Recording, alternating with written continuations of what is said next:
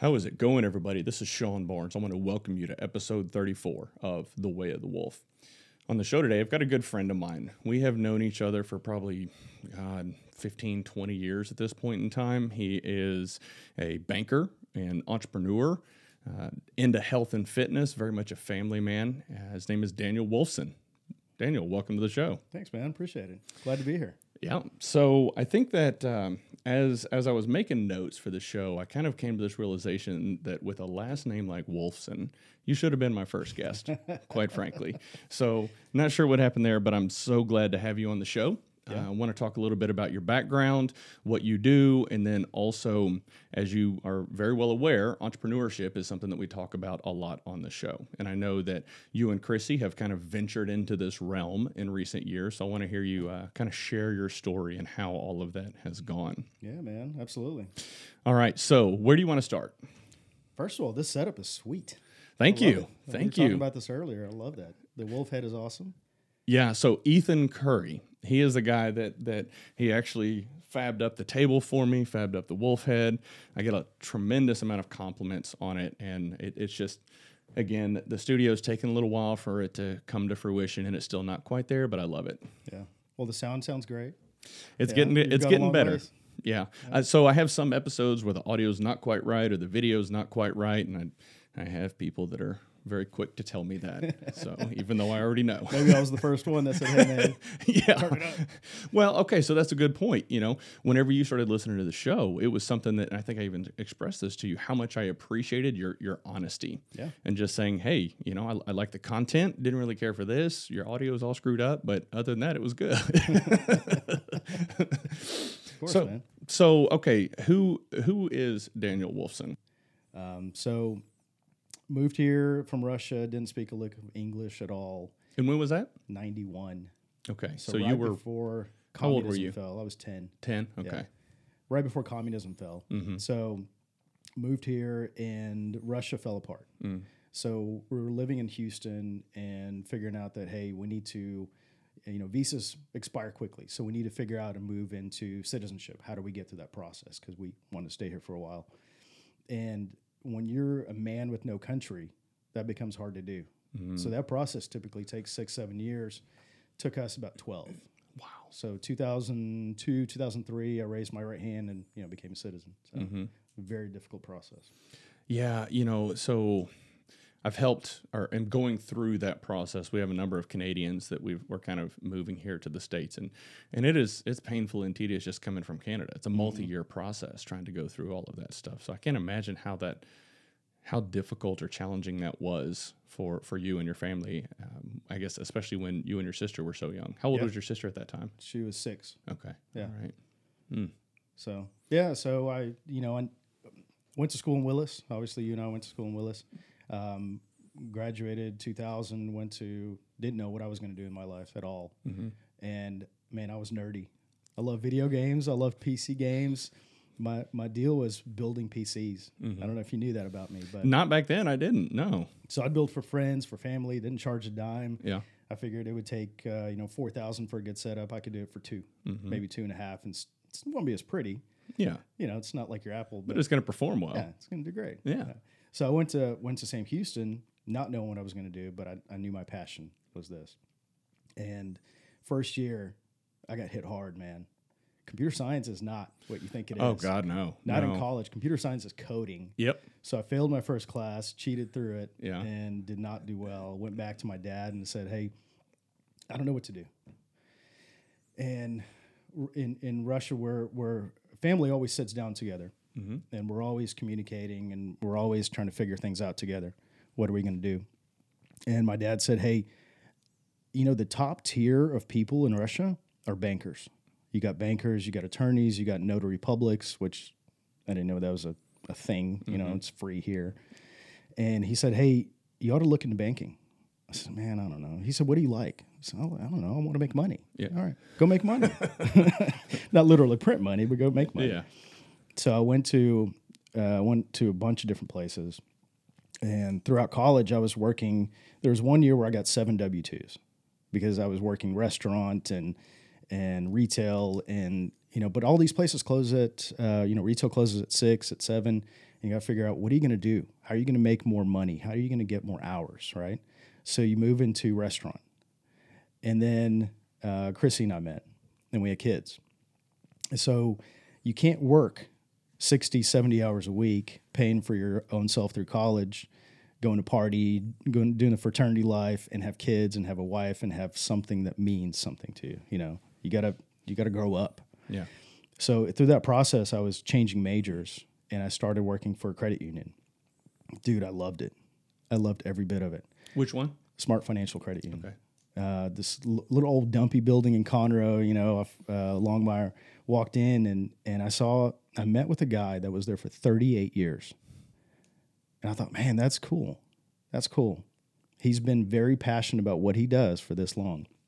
So I applied, started working there, and changed my major. Majored in, changed it to finance, and then Sam Houston came out with a commercial banking program. So I said, okay, cool, let's add another year. Why not? And do you want to also minor in accounting? Okay, cool. Let's add that as well. So that was like a 6-year program. Mm-hmm. Graduated, came back to my boss at the credit union and said, hey, look, I graduated. She said, that's great, Daniel. Keep doing what you're doing. And so right away I was like, oh, man, I got to go back. So I went back to college and talked to the dean of banking. And he gave me a phone number of this guy. And he said, hey, here's this guy that in the Woodlands. Call him and ask him for a job. So I said, okay, cool. Called this guy, James, who is still one of my good friends, still probably the best leader that I've ever known.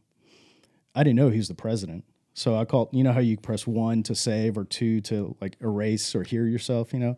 I pressed it like 12 times, 15 times. Finally, this guy called me back, hired me on the spot, and I was a credit analyst for a couple of years, and then moved into production lending. So that's where you're actually going out and making loans. And the financial crisis hit. So that was tough. You remember the Wolf of Wall Street, where he starts in that movie as that was me, right? That was me showing up to work, and then the world shuts down. So I moved into what's called failed loans, right? So special asset group, where you restructure deals. So I learned how to lend backwards in a way. Well, like that's the way I describe it, is figuring out where people messed up and how do I correct that, right? How do I do it the right way? And some banks failed, some banks succeeded. This bank did not succeed. So right before, about 6 months before, I moved to a different bank, to Plain State Bank. Lots of managers, no leaders. Mm. Yeah. So, and then my old boss that hired me at the first bank I worked at called me and said, hey, man, we're competing. And we're literally giving the same exact terms to the same customers. Come work for me. Come work with me. I said, okay, cool. So of course I gave him the kitchen sink. Here's what I'm looking for. So real quick on that, he said, come work with me. Yep. That's That's cool. been a huge sticking point for me. That Huge. is, so here's the thing. That is so cool. Whenever you're talking about him being a leader and using just small little tweaks and adjustments to verbiage is so damn powerful. Yep. So sorry, go ahead. That's been my sticking point since then. When people say, "Oh, so and so works for me," they're not really working for you. You're a team. You're working together, because that your job doesn't get done without that other person. And further and further and further. Yep. So big deal for me. He was also the first person that, I came in out of college, dressed nice, and I've got my puka shell necklace, and he called me in the office, which is to me still I still remember that. He said, man, you got to take that off. This is, you got to dress, even if you don't know what you're doing, you got to fake it till you make it. You got to do it. I said, all right, sounds good. So I did that, kind of followed everything. Mm-hmm. Not just a manager, but a leader, a person that is not just checking off your time clock, but empowering you to do something. So that's something that I've learned and kept up still with him. I don't work with him anymore. I'm at a different bank.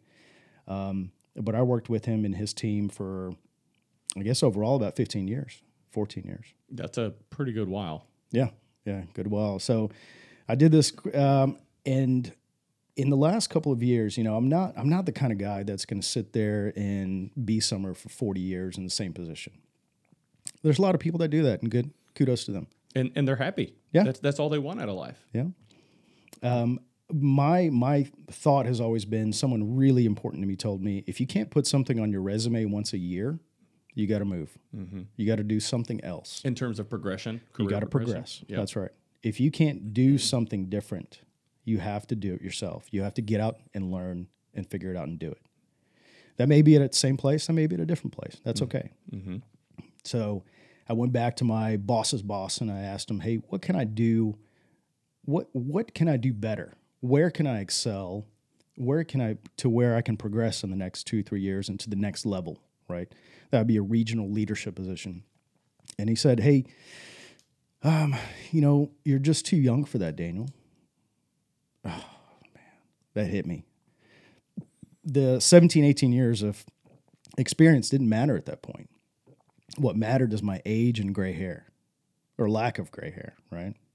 So that kind of hit me. And then I started looking, man. I had this recruiter that kept calling me for years and years and years. And finally I said, okay, what's up? Here's what I'm looking for. Here's my challenge. Here's the issues.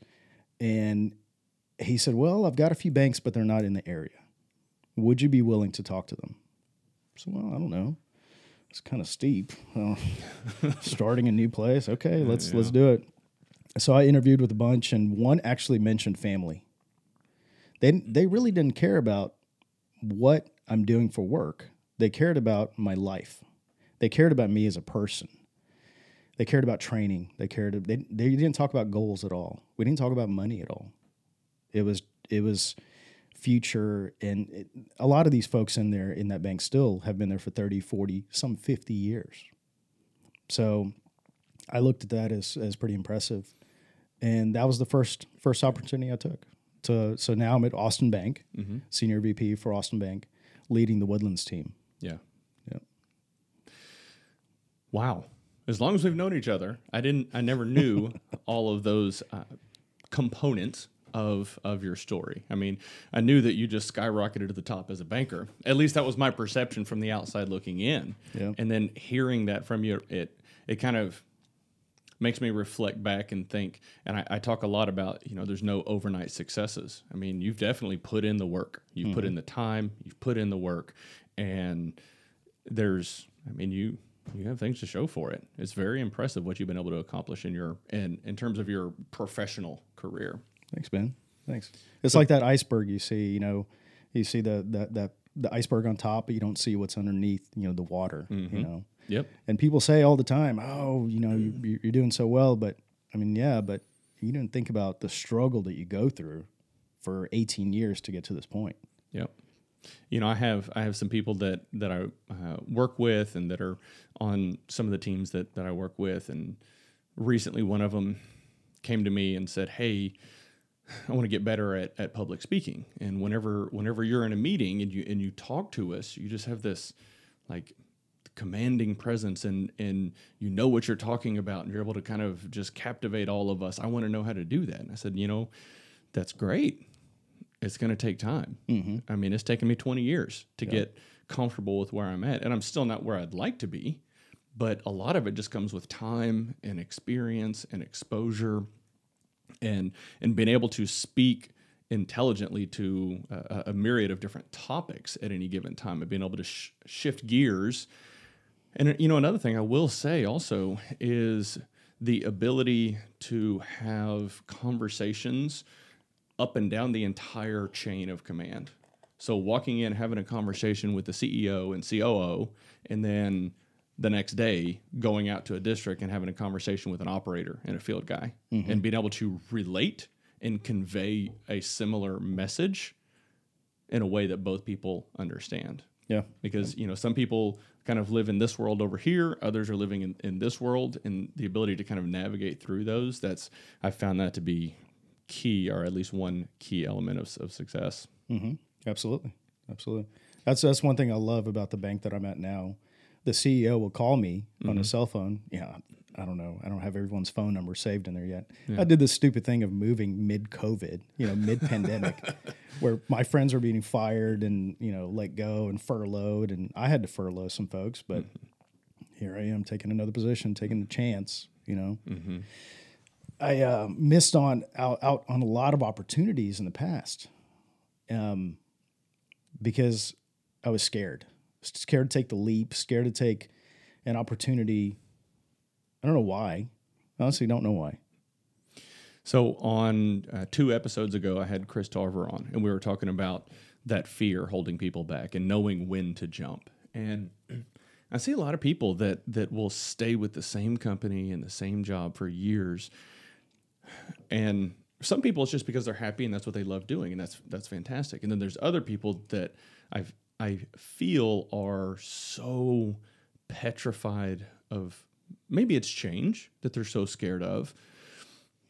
But at the end of the day, that's how you grow. If you want to sit in your comfort zone and in your little bubble, that's cool. But don't expect to ever be SVP at a bank or a vice president at some oil and gas company or anything like that. You've got to get out of your comfort zone. That's right. And push.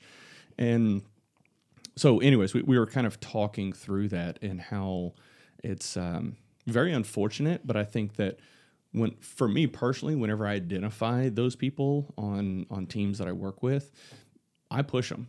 I mean, I push them really hard, sometimes to their breaking point, then I back up. But that is something that I do put a concerted effort on. And I think as leaders, it's our responsibility to push people to that point, to push them to be the best version of themselves. So, yeah, 100%. Very cool. Yeah, there's opportunities I had in the past, not just work, but through BNI, and we'll talk about this later. Man, I had crazy years. 17, 18, 19 were insane production years for me, where, 400% of my goal, right? And that was a huge thing from networking. So I had this opportunity in mid-19. At the end of each year, typically, all the regions get together. This is through networking. They all get together, and they decorate their table and their chapters and all that, and they invite visitors. So visitors come in, and they go from table to table to table. There's, probably 25, 30 chapters show up. So we're talking 300-400 people at least, right? And I was being recognized. The director of our region came to me and said, "Hey, Daniel, you had a great year last year." And it's all tracked through these networking apps, right? So we had a great year. Can you talk a little bit about it? Thank your team. Talk about whatever you want to talk about. And I said, man, I'm kind of scared. I don't want to get in front of 400 people I don't really know. And she said, you know what? That's okay, Daniel. That's all right. I'll go to the next person. So I sat there in this, stood there in this meeting, seeing the next person after me present, thank their team, thank their leaders, thank their entire chapter. And I said, man, why did I do that? Why did I not? It's not a fear of snakes. It's not a fear of falling. It's in your head. That's it. And I didn't take that chance, and I regret it ever since. So from that point on, this is 2-3 years ago, I said, man, anything that comes to me that makes sense, I'm going to do it. Why not? So what? What are you scared of, right? You're scared of standing in front of 300-400 people that, are they all going to be disappointed with you? Are they all going to boo you and throw tomatoes? No. It's all in your heart. It's all in your head. It's bullshit. Just got to do it. We have nothing to fear but fear itself. That's right. So crazy. Yeah. And, when you look at public speaking, and this is something that I've shared this story in the past as well, but this has been something that I've tried to get better at over the years, because the first time I had to present to our senior executives, it was at an executive strategy session. There's probably about 60 presidents, vice presidents, C-level executives, directors, and kind of all the senior leadership at a business. And I had to get up and talk about digital strategy and holding onto the podium like I was just. And one of our presidents came up, our director of leadership development came up, and he's like, "Oh man, you did so great." I'm like, "Come on, Hitch, just quit messing with me." Yeah. It sucked. Yeah. But over the years, I've just forced myself to get up and get in front of people and talk to people. And you know what? That actually is probably a good segue into the BNI stuff. So I know we've got other stuff that we're going to cover, but so first, talk to the group about what BNI is. So a lot of people don't know that it's a global, massive organization that's been around for 35, 40 years. It's huge. So I just wrote down some numbers. 283,000 members throughout the world. So we've had some people from London, Singapore. They'll come in and visit us. They've got 200 members, 100 members. We've got 35. So they've got 100 to 200 in one chapter? One chapter. Wow. Yeah. Okay. So this chapter, I think, has the region, the Houston region has 56, I'm going to butcher this, 56, 55 chapters. So each chapter, so I'm the banker in my group. So it's a chair-specific, industry-specific. So, for example, we have 35 people, and there can only be one banker. There can only be one business coach, one IT professional, and so on. And it ranges from everybody from Mary Kay up to executives.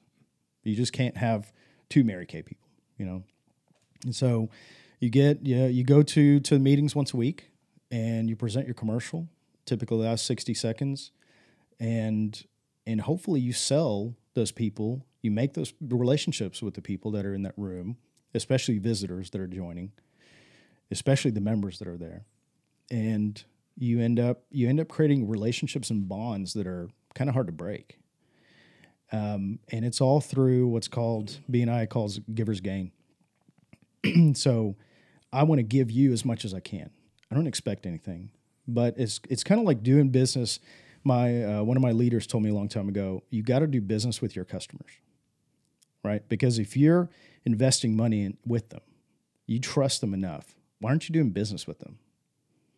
So I take that pretty serious. So I go to, if I've got an attorney that I financed a building for, so I go to, if I have a need, I'll go to them. So, there's the BNI itself has passed over 12 million referrals in 1 year.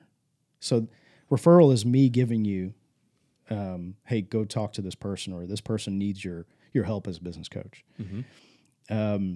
So there's about 10,000 chapters that are just like ours throughout the world. So I give you a referral, you give me a thank you. That business across just in 1 year through COVID generated $18 billion in revenue. That is wild. Right? Wow. Yeah. So I get about 60% of my business just from that chapter, and being able to visit other chapters and network throughout the organization. 60% of your banking business? Yep. That's impressive. Yeah. So I'm going to share a little bit of a story.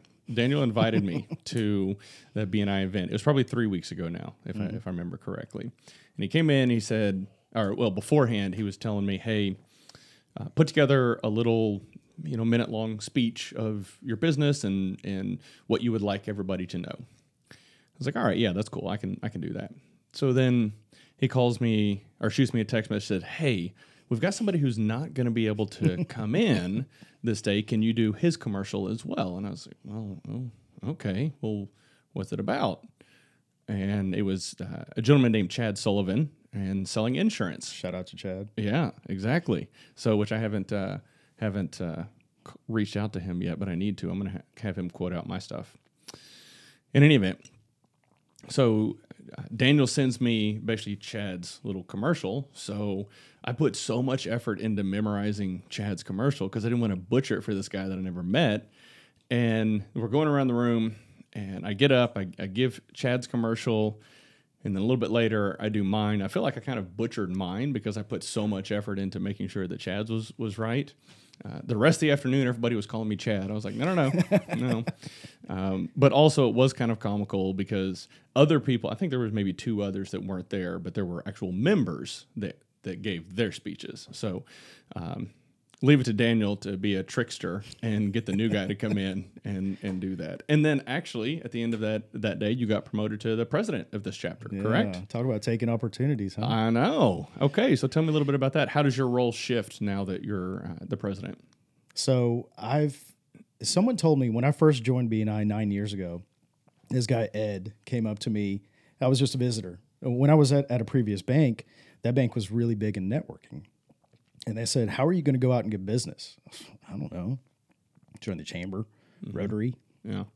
Cool. So I joined the chamber, and I was probably the youngest guy there. You got a bunch of gray hair.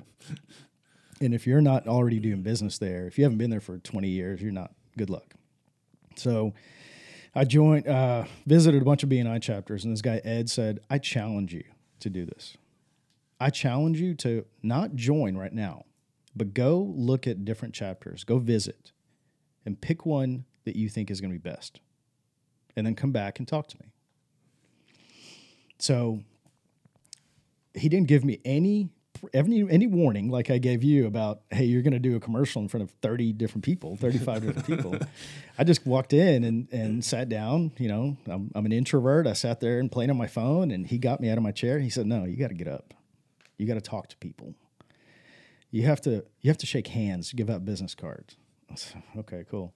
So it came time for me to give my commercial. Of course, I'm bright red, sweating, holding onto that podium, you know, terrified. Yeah. Again, terrified of something that's in me, not terrified of anything. And I loved it, man. Ever since then. In fact, I got a great referral that first day from somebody I still do business with 9 years later. That has probably been my biggest production source, my biggest referral source for the last 9 years. Well, and you know what I find impressive about that is, one, that you've still got a customer that you're working with for such a long period of time, and that it came through a networking organization like that. But it speaks to the power of networking. I have some people that I work with and coach, and especially last year during the pandemic, that were like trying to find jobs, and they were flooding their resume out, hundreds a week, just apply. And my guidance was, I mean, you can keep doing that, but it's not what you know, it's who you know. Get out there and start networking, having conversations with people. You know, LinkedIn is a good medium for something like this, where you're able to network online with other professionals. Get out there, introduce yourself, send people messages and say, hey, we're in the same industry. What are you doing over here? And just start having conversations. Go have breakfast, have coffee, have lunch. Start building those connections and building those relationships, because that is in my experience, the best way to get your foot in the door. You can be the best in the world at something, but if nobody knows you, you're just going to sit there in your office and be the best in the world and not really do anything and not accomplish anything. So one of the things that I was impressed about whenever I started doing a little more research on BNI, and I know there's other organizations that kind of do similar stuff, but it's just, for those of you listening, there's so much power in networking. Do not underestimate it. And whatever medium you use, if it's joining a group like BNI or LinkedIn or Facebook, really just kind of depends on the type of business that you do. But there's a tremendous amount of power. And for those of you introverts, you're going to have to suck it up and get out there. I mean, you have to get uncomfortable. So, yeah. So I was that guy that's shows up to meetings, you know, and I literally sit down and I'm staring at my phone. I'm texting my wife or texting whoever, you know, my kids. And that BNI is what got me out of that funk, out of that not wanting to talk to people. How are you going to get business? Why would you even go? If you're going to go in, sit down, not talk to anybody, leave. You're getting zero out of it, right?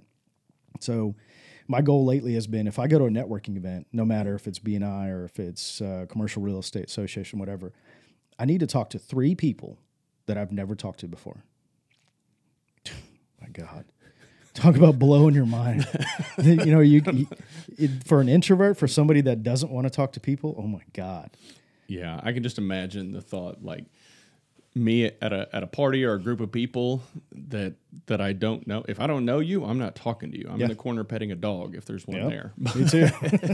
But you know, when you go out there and you put yourself out there and you take that chance, you meet people that also are afraid to maybe talk to somebody, right? You walk up and you say hi, and you don't know who you don't know. You don't know who you're going to meet. So I did this a couple of years ago. I went to the name is Cream, terrible name. Yeah. Commercial Real Estate Association, Montgomery County, right? There's about 150 people that meet. So you go in and everyone's in suits. Everyone is nice. It's at the Woodlands Country Club. And oh my God, talk about scared, right? So I go in and I start talking to people, different people that I didn't know. I saw a few folks that I did, and I asked them, "Hey, connect me with a commercial real estate agent. That's my jam, right? That's who I need to talk to." He connected me to a guy, and I think I've probably gotten $50 million in business from him, just from one person. That's it. That I didn't know, that I was scared to talk to. He introduced me. We knocked it out. Had lunch the next day. And I mean, years of business. Whenever I hear that, I mean, these are the types of things that can change the trajectory of someone's life. If, especially for those of you that are entrepreneurs and get out there, if you find the right person, if you're in some sort of real estate development or housing, flipping houses, whatever that may be, whenever you start networking, if you meet that right person, it can actually change the entire trajectory of your life and your family's lives for generations if done right. That's right. So it's so powerful. Yeah. So talk to me a little bit about your entrepreneurship venture that you and Chrissy have decided to partake in. I was so confused whenever I heard about this. I was like, whoa, what? Yeah. All right, I'm going to come to the grand opening. I'm going to check this out. So tell me a little bit about it. A couple of white folks owning a nail salon, right? People are like, "Oh, is your wife Asian?" Well, no, not really. Well, you're not quite white. I mean, you're pretty dusky. Yeah.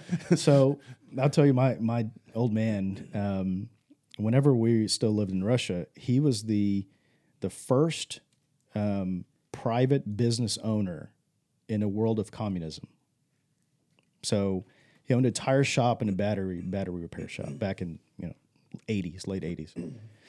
And he's always been so, entrepreneur from heart, just driven, always ideas, always talking about different things, but not really connecting, if that makes sense. We know a lot of people that have great ideas that talk about things, and then 5 years later, 20 years later, they're still talking about things. And it gets to a point where, okay, either you pull the trigger or you don't. Okay. So a lot of people that have this clue, okay, I'm going to start this, but maybe next year. Or, hey, I'm going to eat like shit this weekend, but I'll start on Monday, right? I'll start working out and I'm going to be really strict. Yeah. Why? Just do it. Mm-hmm. Take the risk and do it. So we got to, I used to do a lot of small business loans, small business association. So you come to me and you say, "Hey, Daniel, I want to open up XYZ office." I say, "Okay, cool. You give me a business plan. We talk about it. I finance it, right? And you open and you're doing great." So I did these over and over and over, and you start looking at people and you're like, "Man, if they can do it, I can do it. What's so hard about this?" Right? So we started looking at different businesses. You always want to own something. Right, you want the freedom to do something yourself. So we started looking at different businesses. What is successful when the economy is good and when it's bad? So your hair always grows, right? You always need to cut your hair. Mm-hmm. I mean, you can do it yourself, but it's probably not gonna look amazing. I try. Okay, so I'm going to stop you right there. So when the pandemic hit, all the barbershops and hair places and everything were all closed down. I've been going to the same stylist for many years. Her name is Hunter. She's absolutely incredible. So anyways, pandemic hits, everything's closed down, and my hair starts growing. And my hair it's very thick and voluminous. And it turned into this afro thing that was very difficult to control. So I got my clippers. And I was like, okay, well, let me go ahead and give this a try. So I'm in the bathroom trying to, and God. So ended up with this mushroom-looking thing that I couldn't really do anything with. I could not get the fade right. So I said, okay, you know what? I'm just going to go ahead and buzz the whole thing. Turns out I actually kind of liked it and ended up wearing that for probably, 8 or 9 months or so. And in any event, yes, hair always grows, and I was a little nervous to do it at first. Turned out okay for me, but for women, I don't think that's really an option. Yeah. So we went to a grand opening for one of my customers, one of my customers, and he started a tune-up salon, right? So we go in, and it's a fun environment. There's music playing. There's things are happening. There's drinks being poured. There's a full bar. I'm like, shit, this is great. Okay. Prices must be, $75, $80. No, they're $25 for a haircut. Okay. So it's not your sport clips, but it's not the boardroom. It's a quality cut, and you get some free drinks with it and a conversation. Like, shit, this is cool. Okay. Well, I don't really own a haircut place. What else you got? Right. So we went to a grand opening of the same company, same franchisor. They had a nail salon. So we went to that grand opening, and I really liked it, man. I liked it. And nail salon, I've never been in nails. I think I've had one pedicure in 20 years, 30 years, And bitch. I never could bring myself to do it. I know, I got dragged by my wife.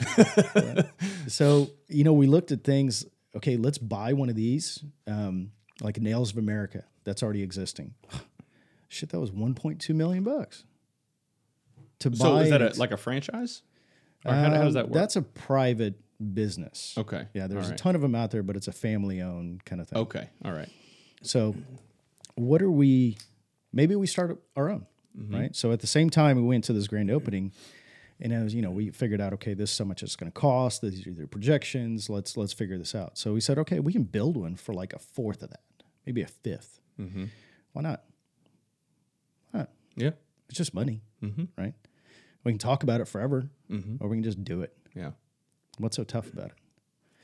Holy shit. Famous last words for every entrepreneur. Yeah. I'm not in the day-to-day. My wife is, and she's amazing at it. She's very, very hardworking. My daughter's there working as well, super hard worker. Yeah. So we ended up starting this business, hiring people, and my goal was, okay, let me take this back a little bit. When is the last time that you actually had some damn good customer service?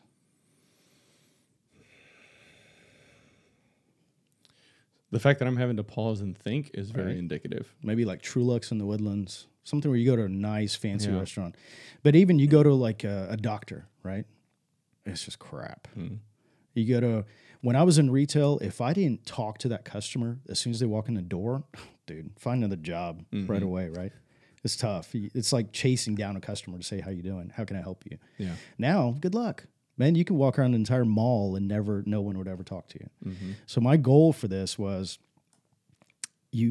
whoever works there, whoever comes in there, they've got to have a great atmosphere. They have a great time to come in there. People that work there, they have to have a conversation with their customer. I don't care what language you are. I don't care what color you are. You're male or female. It doesn't matter. You have to carry a conversation. It can be in Vietnamese if your customer speaks it. But if they don't, you can't speak that, right? The worst thing in a nail salon where you walk in and you think that people are talking about you because they're conversing back and forth in a different language. So right away, that can't happen. A fun atmosphere, something different. No elevator music, but you got fun pop. Free drinks, duh. So just communication, relationship, fun place to work, fun place to be. I think it's a goal for everybody, right? And that kind of translated into being a very, very highly reviewed nail salon in the Woodlands. And that was the tough part, is finding location. But, going through all of this, my wife running the business and me doing the finance, I used to think finance was like the biggest thing that I can provide to a customer. That's bullshit. That's nothing. What I do in the finance world is just like 1/5 of the actual business operations. Because then you have employees, you have, by the way, you got to pay payroll taxes. What? Holy shit. Yeah. And you got to pay rent. Yep. That's crazy. All right. And you got to pay your loan at the very end. So all of these things are so, so, so challenging. Finance is it's a small piece. So location. Oh my God. You'd be surprised how many people come to me and say, hey man, I got this great idea. Here's what I want to do. My projections are amazing. I don't really know where I want to be. What? Really? Seems like a kind of a crucial first step. You'd think so. But I guess that kind of goes back to some of the people that are running businesses, and you have to kind of question how on earth are they doing it. Yeah, but they're doing great. 99% of the world's businesses that we see are small business owners. Mm-hmm.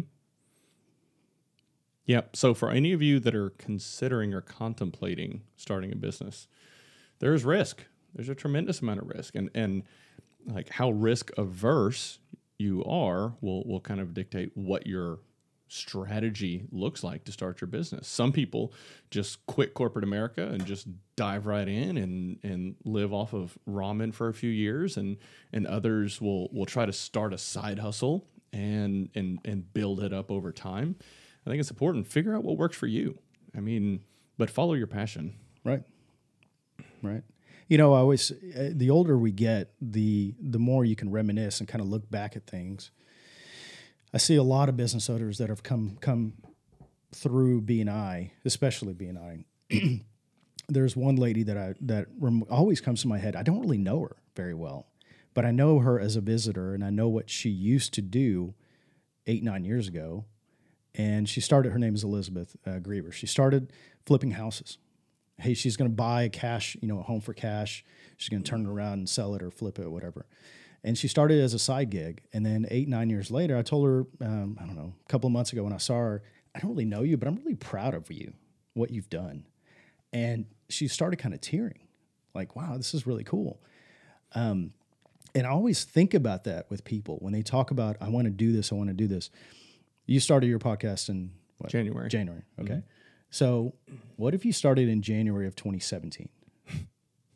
How many? Have a lot more listeners. Billions of listeners. You'd have a $200 million contract with Spotify. Well, I don't know about that, but you just think about, okay, it's going to take years. You're not going to be successful overnight. It's going to take years to grind and to do this on and on and on. So start now. Well, that's what it is. It's a grind. And there are times when I'm thinking, damn it, I haven't recorded anything. I've got to, but for me, it's about consistency, and it's a promise that I made myself, and it's a commitment that I made to myself. And some shows don't do as good, don't have as many downloads or views, and others are incredible. So, but for me, it's really just about a commitment that I made to myself. And then if anything I say is able to help one person achieve something that maybe they didn't think they could, or maybe I'm able to word something in a way that just clicks with somebody, then it's all worthwhile. Absolutely. Yeah. That's, it's kind of the way I look at kind of what I do in banking. Something similar to that is, I can do this anywhere. Mm-hmm. I can do this anywhere. But at the end of the day, who can I help? Who can I help that comes to me with an idea, and I can help them, and I can provide a great product that somebody will pay attention. It'll click to them. At what point did your mindset shift to start focusing on who can I help instead of how far can I get in my career? For me, that transition occurred kind of gradually over the past 5 to 6 years. Before that, it was all about, I had something to prove. I was going to be a vice president of IT. I was going to be a CIO. I had all of these things that I wanted to accomplish. And probably in my early to mid 30s is whenever my whole world flipped upside down, and I realized it's not about me. It's got to be about the people around me and the people on my teams and that I work with. Man, that's a good question. I would say probably 4 or 5 years ago, that's changed for me. And really just, it's the leaders that I had that kind of changed that for me in a way. And also realizing that I like what I do now. I don't know if it's very cliche, right? Do what you love, blah, blah, blah. But I went through a lot of really difficult projects and financing different projects, multi-story hotels, apartment buildings, whatever. And one of my favorite things that I did, I'd have to say, is financing churches. And that's what kind of brought me around. So I financed the construction of this large Hispanic church in South Houston. And during their first ceremony, I brought this large, so we collect what's called an origination fee, right? It's 1% of the loan. So you collect it from your customer. And for churches, what I did is I donated half of that back to the church, right? So it's a donation from the bank. It goes back, we collect it and then we turn around and donate it. So it's a kind of a win-win situation. But I take it a little step further. I put it in one of those big, like 4x8 checks, right? And I'll bring it, dress up in a suit, bring some people with me and bring it to their first Sunday service with a ton of people. I think, Chrissy and I have done this together for, 4 or 5 times, maybe less, maybe more. And that to me was just eye-opening, seeing the project from beginning to end and then being able to thank somebody and recognize the church, recognize the business owner. And that kind of shifted my mind into what can I do for myself? Where am I going to be in 10 years versus what can I do to help? What can I do to help people, right? There's some banks that will shove products down the employee's throat, and they say, okay, this is what's making us more money this year, so you got to sell it. That's where I'm out. I don't do that. It's at the end of the day, what is beneficial for the customer? What is beneficial for the client? I see that a lot with, especially as businesses start to grow and scale, not in all industries, but I've in my career, I've been very fortunate to have been a part of about, 45, 48 acquisitions and integrations in the oil and gas space. And some of those were mom and pop operations that had 20 employees, and others came in the door with 600 employees. And one of the things that I've noticed over the years is those smaller businesses, they're very tight-knit and focus on the taking care of their employees, knowing that their employees will take care of the customers. As businesses get larger and larger in scale, especially post-IPO, the focus shifts towards public perception, investor relations. It's less and less about taking care of the employees so that they can take care of the customers, and more about like, hey, what am I going to hit? Am I going to hit my quarterly financials? Am I going to do this and this? And so for me, I prefer the smaller businesses and being able to work with companies and entrepreneurs and business leaders that truly care about the people and building and developing the people. And hearing that story, it's incredible that for you, it was a combination of sharing what you just shared, but then also you mentioned the leaders that you had in your life. And I think we all throughout our career and lives have leaders that we interact with, and some imprint on us and leave lasting impressions throughout the entirety of our career. And maybe we don't always keep in touch with them, but there's always like, hey, this person just had a profound impact on me in my life. And that's something that I'm aspiring to try to be that person for others. And it's been quite an incredible journey, but hearing you talk and having this conversation, you strike me as someone who is doing that yourself. And so I'm curious, do you have anybody in your life or any of the businesses that you're kind of a mentor to and that you kind of guide and coach?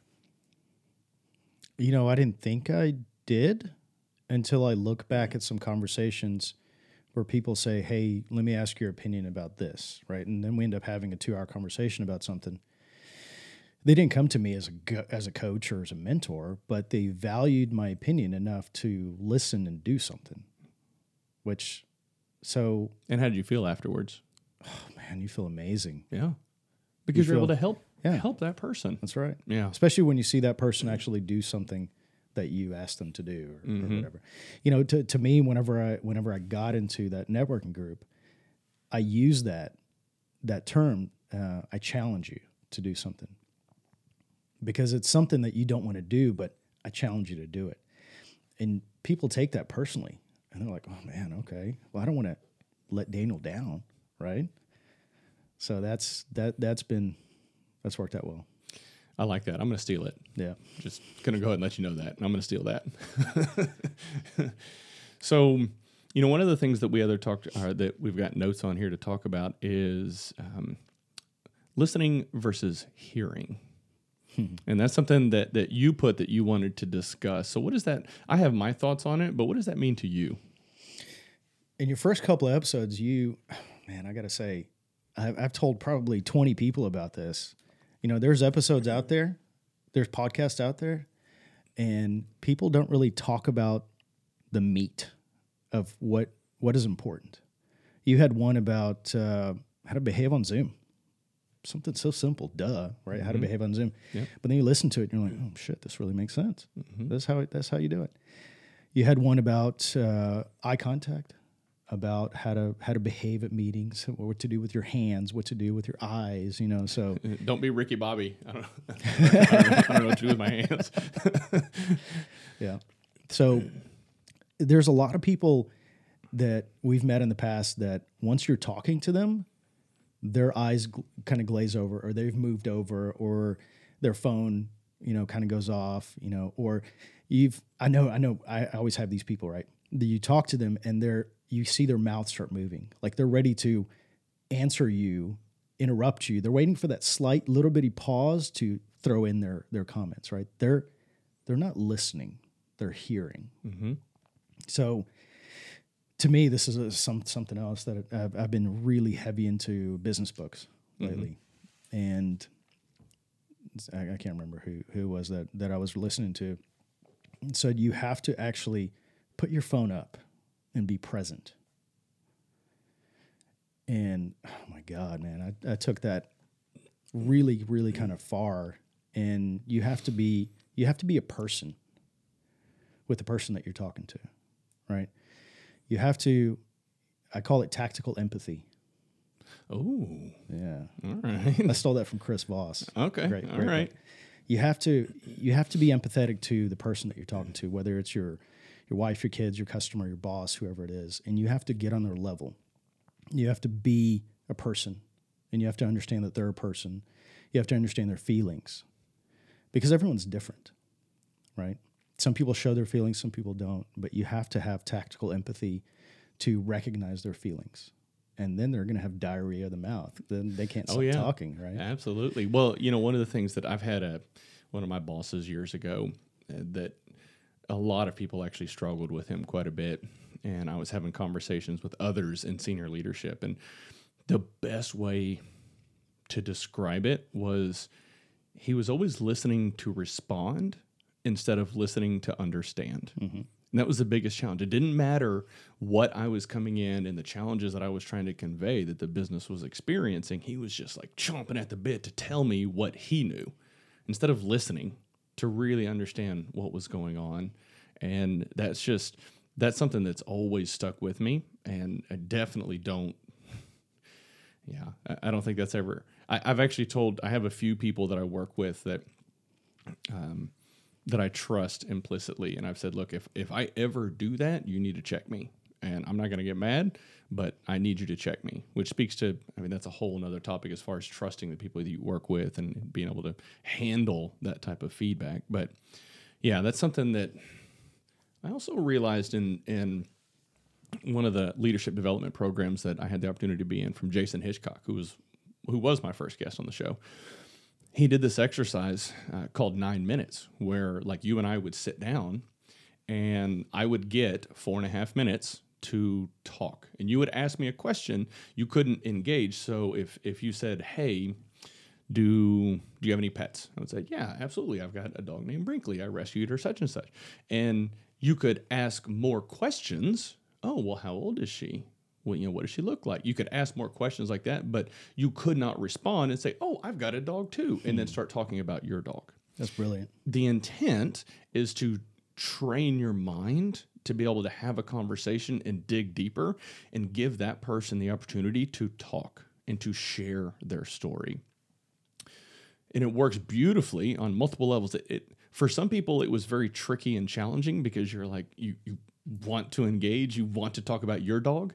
But once you understand conceptually what's going on, you learn so much about the person that you're having a conversation with. And then that person also likes you that much more.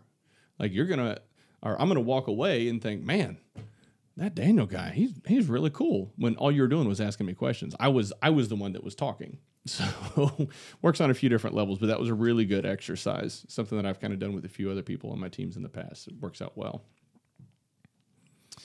Yeah. So that, I always tell my employees, and people that I work with, be present. That's, not just present, like we're here, right? But actually be present to where you are, whether that's the multitasking, that's bullshit. That doesn't exist because you can't give more than 100% of yourself to anything. The work-life family balance, that doesn't exist either because there is no balance. It's harmony. So you have to be present wherever you are. You have to give it 100. How many times have you gone out to dinner and you see people literally sitting in front of each other on their phones the whole time? That is so crazy. It drives me bonkers. I had a client in California a number of years ago that I was out there and I was sitting down in a restaurant by myself and looked over, and this couple, it was at a nice restaurant overlooking the water. And this couple was sitting down right across from one another, looking at their phones the entire time. Like, I don't think they hardly, no, he may have been in trouble, but to be fair, but I'm sitting here thinking, man, there's this beautiful weather, the water, the ocean, and y'all are just sitting there with your heads in your phones. That's why even crazy. be there? What? Yeah, exactly. Just go home and eat dinner. Go microwave something. Yeah. So that's been my big thing and I'm guilty. Everything that I talk about, I'm guilty of. But we're just trying to work on shit, right? We're trying to work things out. Yep. And there's a lot of times where I'll sit there and, Chrissy wants to watch something and I'm sitting there and I don't really want to watch it. I don't like this chick flick. And I'll pick up my phone, start messing with it.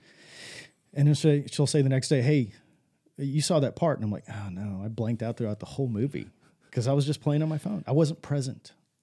I didn't.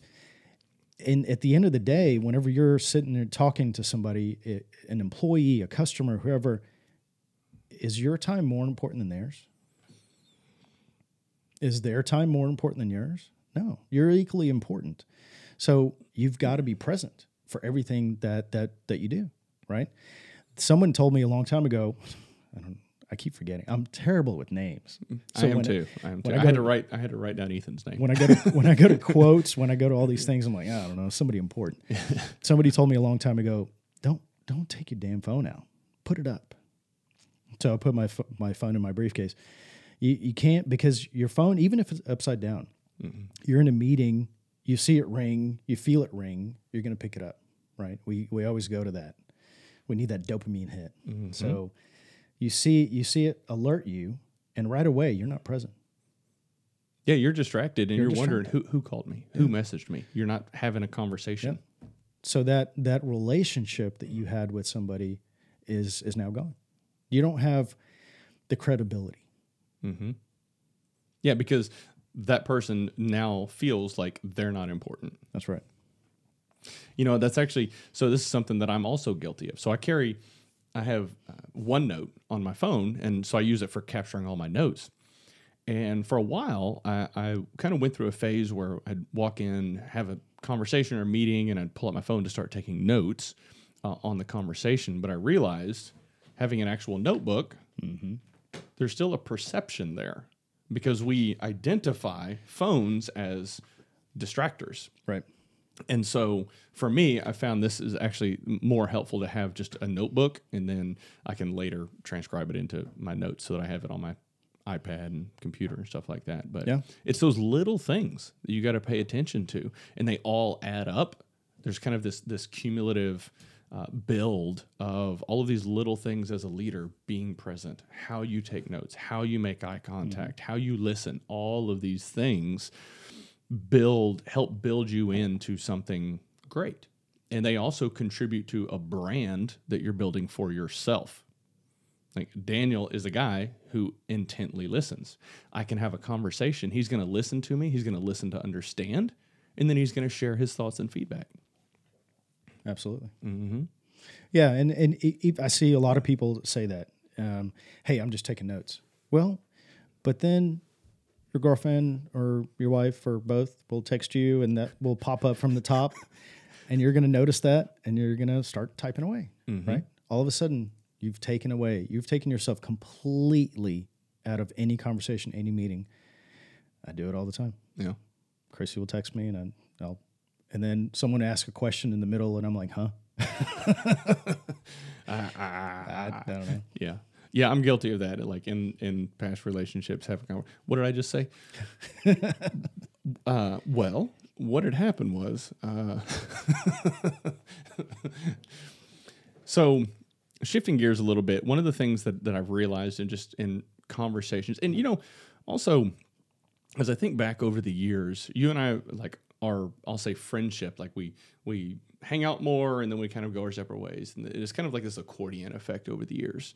And recently, I'd say this year, we've had more interactions, and you've just really impressed me at some of the things that you've shared with me, and kind of hearing your knowledge of leadership and how you approach business and solving problems and relationships and networking and stuff like that. And I think that it's interesting as we grow in our lives over time, how much people change. And there are people that we went to high school with that have not changed at all. But there's others that do change. And I think I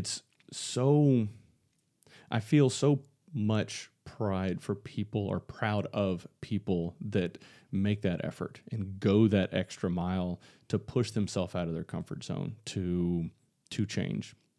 Has that been, well, you've kind of shared some stories. What was one of the most challenging things for you? I mean, getting up, speaking in front of a few hundred people, that probably was tough. Are there any others outside of the public speaking side of things in terms of challenges that you were really on the fence, like, oh God, I'm not sure if I can do this?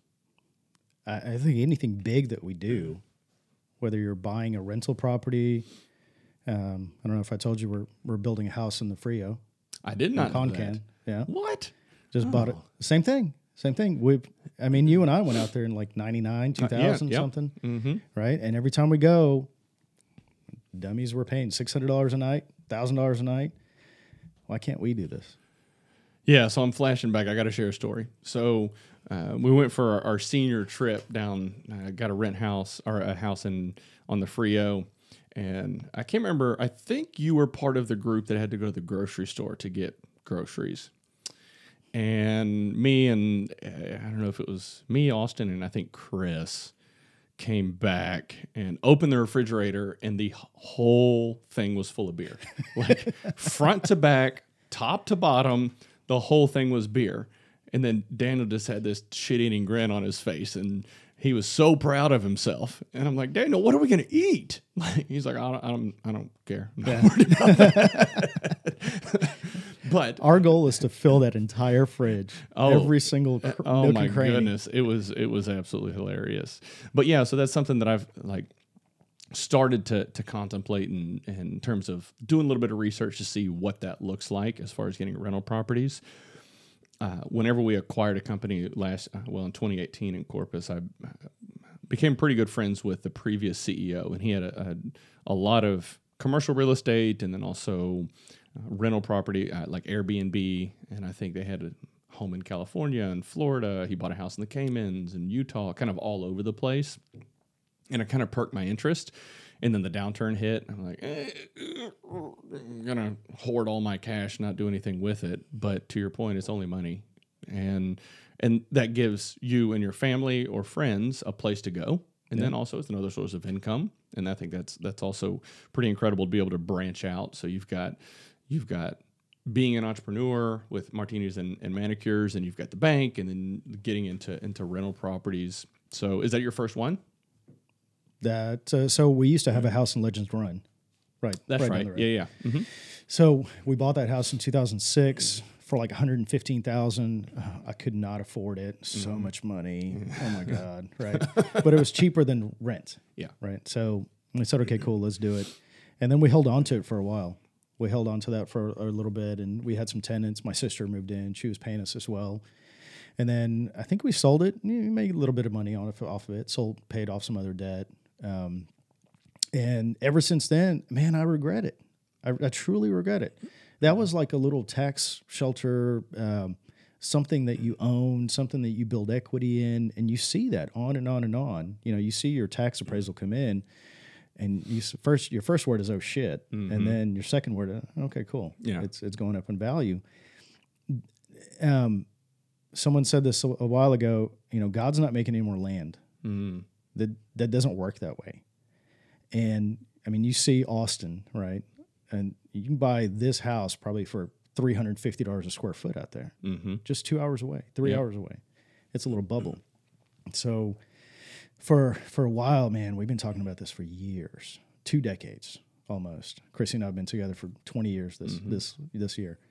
And finally, my daughter, actually, Kylie, came to me and she said, "Are you going to do this or what?" Yeah, like when your baby girl's like, you know, calls you out and you say, "Shit, okay, I guess so." She said, "Hey, I'm about to go to college. We need a place to go party." I'm like, "Cool, let's do it." It's just money. Yeah. You put down 10%, whatever, and the rest of the bank finances. But what I figured out in doing this for 19 years is real estate is not going away. It's not depreciating. It's not going to fall apart. We've had this happen, 2009, 2010. And yeah, it went down in value a little bit. But when you look at it over a 20, 30-year term, you know, length, it's going to appreciate. That's all it's going to do. Yeah. Yeah. So my first home that I owned, right? Well, Spring Creek Pines. So right across from Legends Ranch where y'all were at. After I moved out of that house, I rented it out for a year, and the market was good, and I ended up listing it for $45,000 more than I paid for it, and I was like, hell yeah, all right. But I've looked back on it and thought, my God, what like, because I had paid it down. My monthly payment on it, because I paid it down so much, was like $400 a month. Yeah, I was like, oh God. Right now, you could probably pull an extra $1,500 in your pocket out of that. Yeah, exactly. So, yeah, it's something that I want to start doing some more research on, getting into. And hey, I know a banker. That's right. I mean, really, it's you asked me about challenge. The challenge is the nail salon. I don't do the day to day. Oh my God, poor Chrissy. She deals with a lot. You know, and it's not just, hey, let's operate a place. I mean, now you got to pay people. Now you got to pay taxes. Now you have to worry about the water heater broke. We have to fix it. It literally is a nonstop thing. I envy those business owners that are headstrong, that are doing 100 miles an hour, and they're not looking back. That's not me. I'm very, very risk adverse. I'm very calculated. But at the end of the day, you just got to do it. So, okay. And I think COVID is what made me realize shit happens. You can't plan for this. No one planned for this. And if it doesn't work out, it doesn't work out. So what? Adapt. But I'll tell you, I have learned so much out of this process, so much. And the thing that you asked me, when did you kind of change gears, was through leading people through this business. So whenever the world closed, whenever Rona happened, and the business had to be shut down, instead of telling people, hey, go file an employment, I don't know what's going to happen, we said, we're going to continue paying you out of pocket. Every single person out of pocket. You're not going to miss a beat. Whether that takes 2 weeks, 4 weeks, 6 weeks, whatever. And we kind of made a commitment to that. In the same process, I was dealing with the CARES Act, the PPP program. So I was one of the first ones that raised my hand and said, hey, I'll apply. And so luckily we didn't have to be out of pocket for too long. But we told our team, Chrissy told her team, that we're going to continue keeping you. We're going to continue paying for you to make sure your rent's paid, your food's on the table. And that, to me, completely changed my life in a better way. Because I can't just punt to the next person above me, or I can't punt to Chrissy and say, because we're essentially one and the same person, right? We're the boss. I can't say, hey, go talk to someone else about it. We're the ones writing the check. So we're the ones. So at the end of the day, we're there to make sure that other people have a job, that other people are happy, and they're happy where they are in every single day. And recognition is huge, huge, huge, huge. Just thanking somebody. You know, you look back at however long you've been in IT, and you know now you run the other half of the company. You know, just somebody, your leader, your manager, coming in and saying, "Sean, thank you for what you do." That's a big deal. It is. It's huge. Yeah. So for us, it's been, hey, best nail tech, best this, best that, best that. We're actually creating awards for this. You know, we say you're an award winning person. Mm-hmm. Yeah. Just being able to recognize somebody. I love it. That's fantastic. And that's that. I mean, honestly, that all stems from B&I. The core values and that you can apply to any part of your life, any business, and it'll literally transform your business. So aside from the house in Concan, what's next? I don't know. Just busting my ass. Yeah. Yeah. We open up our branch in 2 weeks in Creekside Park. Okay. For Austin Bank, and that is not a challenge, but it's so exciting to lead a team and actually be in a organization that values your opinion. That's a huge deal. Something like, hey, approve these plans. What about this budget? You know, I've never been a part of that ever. Well, it speaks to the importance of inclusion. So Hitch talks about identity, purpose, reward, and inclusion. Maybe there's another one in there, but the inclusion piece is so huge, and a lot of businesses just completely gloss over it and forget about the importance of that inclusion. Because when you think about, especially with large organizations, you've got your executive leadership and middle management, and then the kind of people that are on the front lines. A lot of times, the challenges on the front lines don't really make it all the way up in the manner that they should.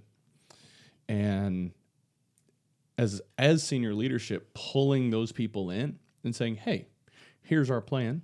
What are your thoughts? What are we missing? Because you're going to be missing something. It's going to happen. Yep. That inclusion and pulling them in gives you as a leader valuable insight into what's going on, but also gives them a sense of purpose, the fact that you're acknowledging them, you're pulling them in, you value their feedback. Those things, I mean, it builds so much trust with the people on your team that, I mean, it just can't be overlooked. Mm-hmm. Yeah. That's I gotta say that's one thing this bank is really, really good at is communication and asking everyone for their opinion, and publicly including everybody in a decision, which is great. Publicly recognizing an employee. You remember when you were a kid, you came home and you had this amazing drawing or you had a great test grade and you got an 8+, right? And you brought it home and you gave it to your mom. What did she do with it? She put it on the fridge. Put it on the fridge. That's right. Why don't we do that with people? Why aren't we taking their drawing and put it on the fridge? That's what kind of I started doing this a while ago in recognizing people publicly in my team with the whole branch of saying, hey, congratulations on this milestone, congratulations on this. And that's something that this bank does very, very well, is that note on the fridge to thank the entire team for doing something. Mm-hmm. Are you hiring? Joke. Just we a are. joke. We are. Okay. So, So you've got a few avenues that you can help people out from the banking side, from the salon side. How do people reach you? Google me. All right. No, seriously. I'm all over Instagram, all over Facebook, all over. I mean, obviously, if you Google my name, I'm on the B&I, chapter right away. So I'd love to give back more, and I really didn't know how to do that. And I think it's been it's been welcoming by people reaching out and saying, hey, I'm not sure about this. Can you help me? I'm not a professional at coaching, but I'll give you an opinion. That's all I could do. I'll tell you an opportunity that I got this time last year was about PPP. Mm-hmm. God, it gives me chills just thinking about that. Those people asked me the other day, well, it must have been nice in banking. You were off for like 2 months, right? While the world was closed. I'm like, I was in flip-flops and shorts at 2 a.m. making loans at the bank I think we were 20-hour shifts for about 2 weeks straight. Yeah. You'd work, you'd go home and sleep, and you'd come back. You don't know what time it is, what day it is. You just keep plugging along.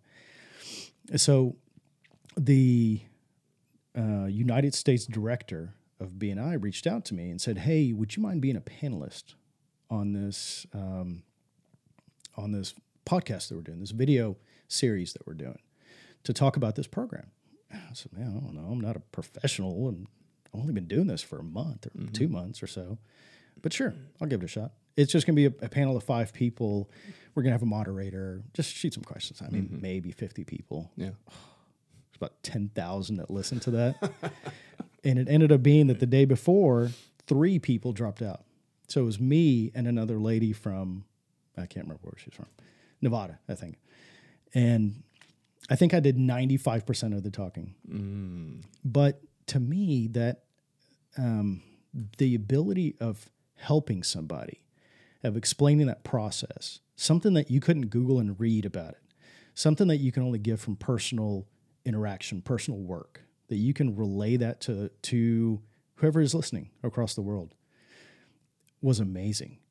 Holy shit, that opened up my eyes. Mm-hmm. Because what I got back was, and I'm super, I give my cell phone out, I give my email out, call me, reach me anytime. That's my home number, that's my email. The amount of text messages I got, thousands. Thank you. Thank you for explaining this. Thank you for talking about this. Wow. That opened up my world. Like, man, I like this. Yeah. I like being able to, I don't know, give my opinion on this. Positively affect people's lives. Yeah. I like it. So I may be branching into more of that. Not consulting, but I don't know, just somehow trying to give back. Mm-hmm. Well, I mean, it sounds like you're on the right path. Yeah. You've been able to build a lot of really impressive stuff over the years. Thanks, buddy. So is there anything you want to share with the guests before we wrap up? No, just appreciate you having me on here, man. This is awesome. I really enjoy it. I can't thank you enough. This has been just a phenomenal conversation. I've truly appreciated it. I tell everybody about your show. And I appreciate that. I love it. Yeah. Thank you so much. Yeah. All right. So for all of you listening, thank you for taking your time to listen to the show. Please like and subscribe. Be like Daniel here and share with all your friends and family. And I think that is all we've got for the day. So y'all go out there, get it done, and have a good one.